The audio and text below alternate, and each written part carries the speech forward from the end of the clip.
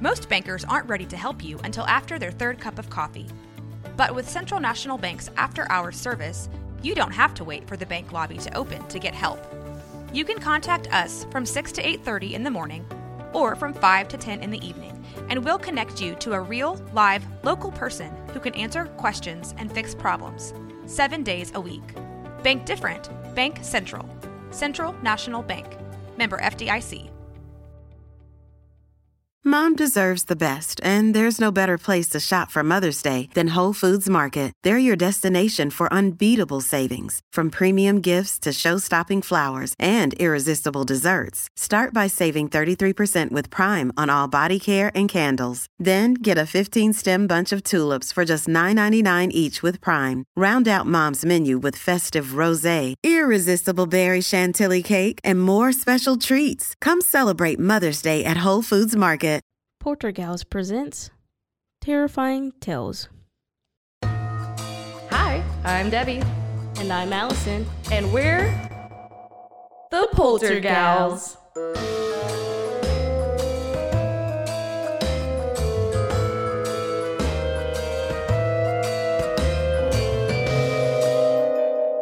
Spooky. Christmas Ghost Story. Written by Nick DiMartino. Published in 2022 by Northwest Corner Books. Chapter 4. Interrupted Thanksgiving. What Grandparents Are For. By November, Gina and Aaron were officially in residence, still mostly living out of cardboard boxes at 1716 South Maynard Street. The chaos of floor lamps and dark oak chairs and boxes full of rattling, newspaper-wrapped dishes was arranging itself into a home. The kitchen had a toaster oven now. The bathroom had a second towel bar. The master bedroom was still mostly bed, but the bed was fine. It was a good start. There had only been silence from her father. No offer of help, no invitation to dinner. Not a word since their unfortunate exchange in his office. Her sister, Rachel, hadn't called, which meant Rachel hadn't found out yet that she was in town. She didn't expect to see much of her grandparents either, considering how unhappy Grandpa had become at the mere sight of his old home. Her grandparents surprised her. It hadn't been easy for Grandpa. His forehead was lined with drops of sweat. He had insisted on coming up the back stairs. "We never used the front door when I was a kid," he said. Grandpa stopped in the middle of the kitchen, turning slowly around in circles, cracking his knuckles, a nervous wreck. "I feel like I just walked backward 60 years. I had to practically drag him here," said Grandma. "He'll get over it." "So, where do we start, Gina? Put us to work." "We're here to help." Help they did for the rest of the afternoon, and 2 days later, and the day after that, and the following weekend. They became her dependable, hard-working allies.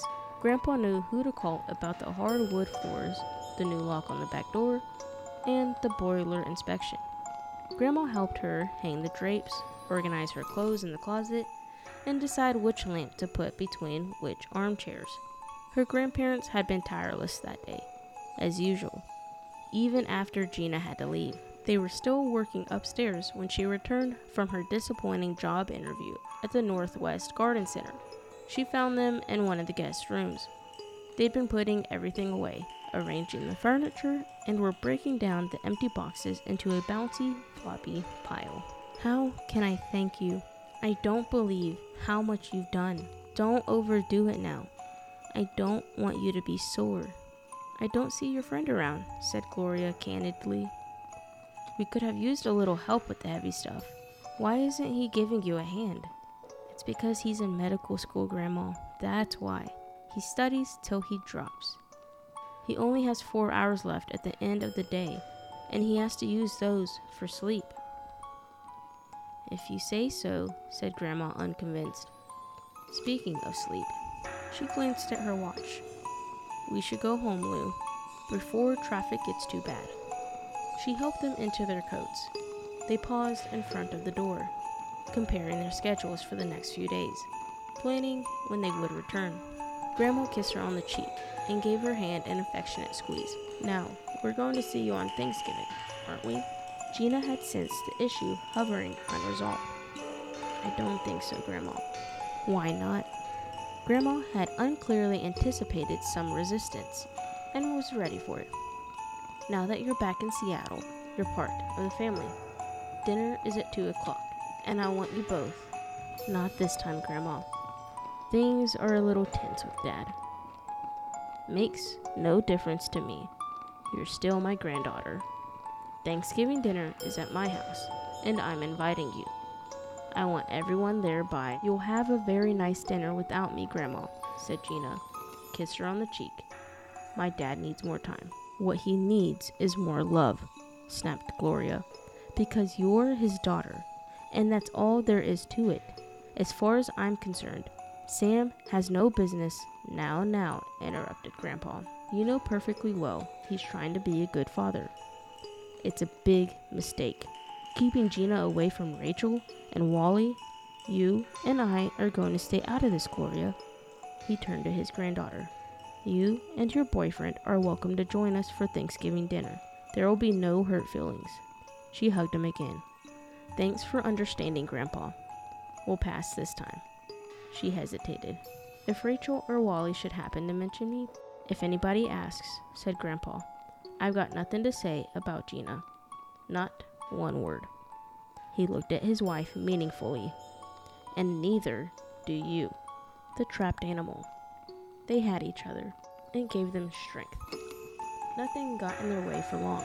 Gina Rossi and Aaron Steiner were young and bright and determined, a winning team. And they knew it.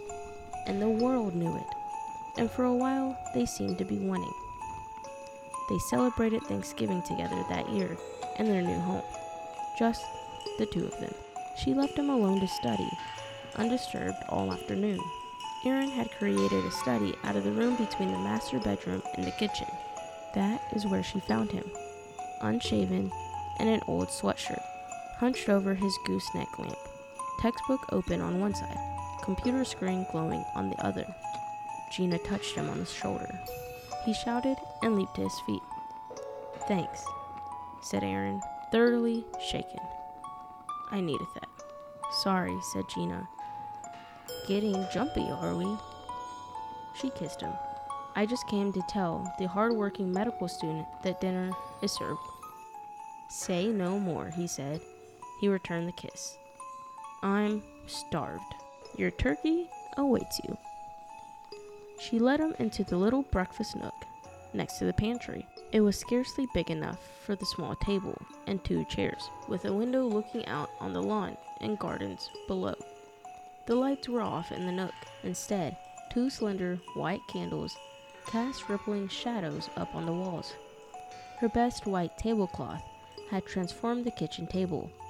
Folded cloth napkins edged the 2 plates. Dressing and cranberries and a Jell-O salad flaked the turkey platter steaming between them. "My first turkey cooked in Nana's oven," said Gina. "And for dessert, Grandma's recipe for pumpkin pie." They kissed by the candlelight. "I'm the happiest medical student in the universe." "You'll soon be the fattest," said Gina. "I'm going to give you great big heaps of everything, just like Nana. I'll be very insulted if you don't eat until you burst." "I surrender," said Aaron. "Is stuffing your man to death an Italian tradition?" "An ancient one. He dies with a smile on his face." They sat at the little table facing each other. Their hands collapsed between the gravy pot and the bowl of mashed potatoes. "I'm thankful for so much," said Gina impulsively. "Me too," said Aaron. "But I'd be even more thankful with the pepper shaker."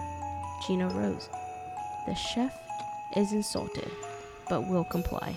She crossed the kitchen in a few quick strides and had just snatched the shaker off the shelf over the oven when something moved rapidly overhead. At first, she thought something might have fallen. She stopped in her tracks, listening. She heard it again. "What in God's name could it be? A scramble of thuds passed directly overhead, erratic, like footfalls, like something running. Footfalls on the second floor? The thudding overhead seemed to rush to one side and then abruptly stop. Aaron appeared in the entrance of the nook. Does the beautiful chef need help finding the pepper? She gestured to him to keep his voice down. Come here, Aaron. Listen. She pointed overhead. What is? Just listen. The look in her eyes alerted him to the depth of her concern. He froze. Nothing. Just the sound of them breathing. He became restless. He reached out to grab the shaker out of her hand, and then they both heard it. Footsteps and a shuffling rush across the floor overhead. What is that, Aaron? She could see that he heard it too. She wasn't crazy. Whatever was up there was real. He looked up, squinting intently, as though trying to see through the ceiling. Sounds like some kind of animal. Pretty big animal, said Gina, with a nervous laugh. We're not talking a mouse here. A clattering surge of footsteps across the ceiling. It sounds as big as a dog. Well, I'm sure there's no dog upstairs, said Aaron. Then what is it? Could be a raccoon.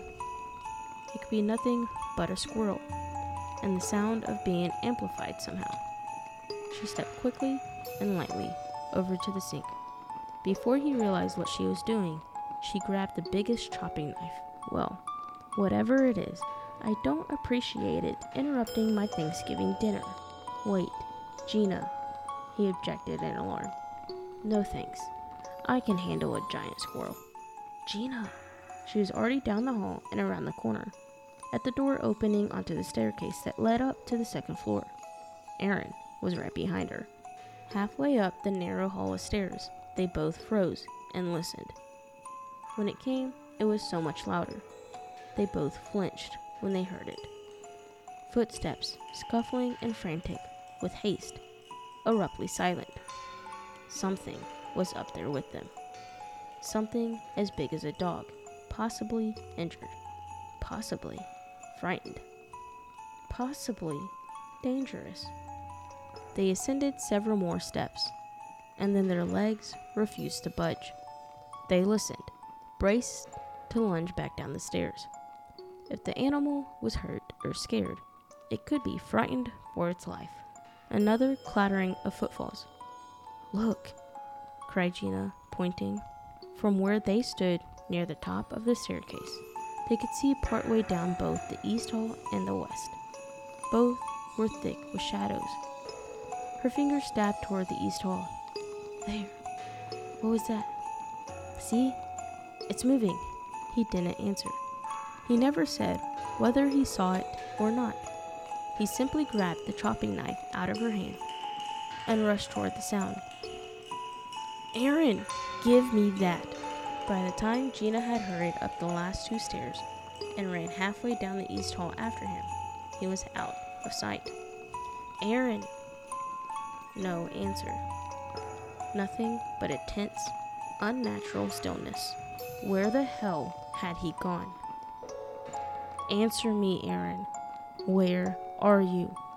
No one in any of the rooms on that side of the second floor. Then suddenly, from behind her, the sound of running footsteps. She spun around in a panic, not knowing which way to look, expecting imminent attack from any direction. The footfalls abruptly stopped. But where? Where was the creature hiding? Aaron stepped from the far room. Nothing up here, he said. Now, there is a mystery for you. Do you think it could be the sound the pipes are making? Maybe something's wrong with the boiler. He glanced at her, then did a quick double take on her fierce stance and wild-eyed pallor. You okay? She forced herself to relax. I'm okay. They waited, rigid with nerves, expectant. You heard it, and I heard it, said Gina. It's up here. We're going to find it. nothing. A dull, musty hush. "I'm getting hungry," said Aaron. "Well, I'm not leaving until I know what's up here." They waited longer. Looks like our heavy-footed friend has something better to do. And so do we. Frightened, confused, emotionally drained, Gina relented and went with Aaron, closing the door to the stairs behind them. They returned to the breakfast nook.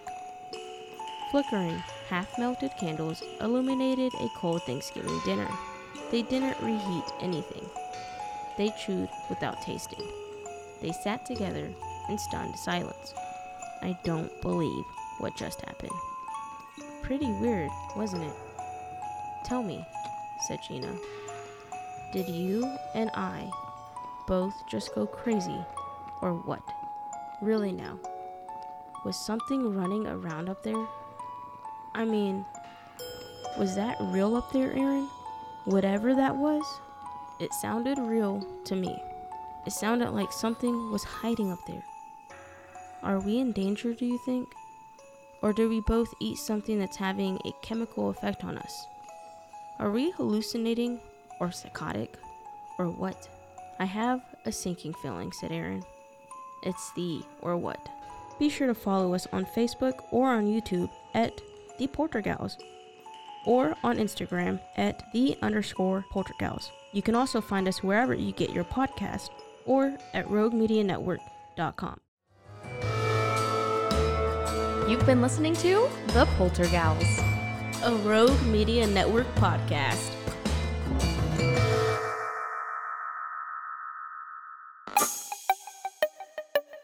This has been a Rogue Media podcast.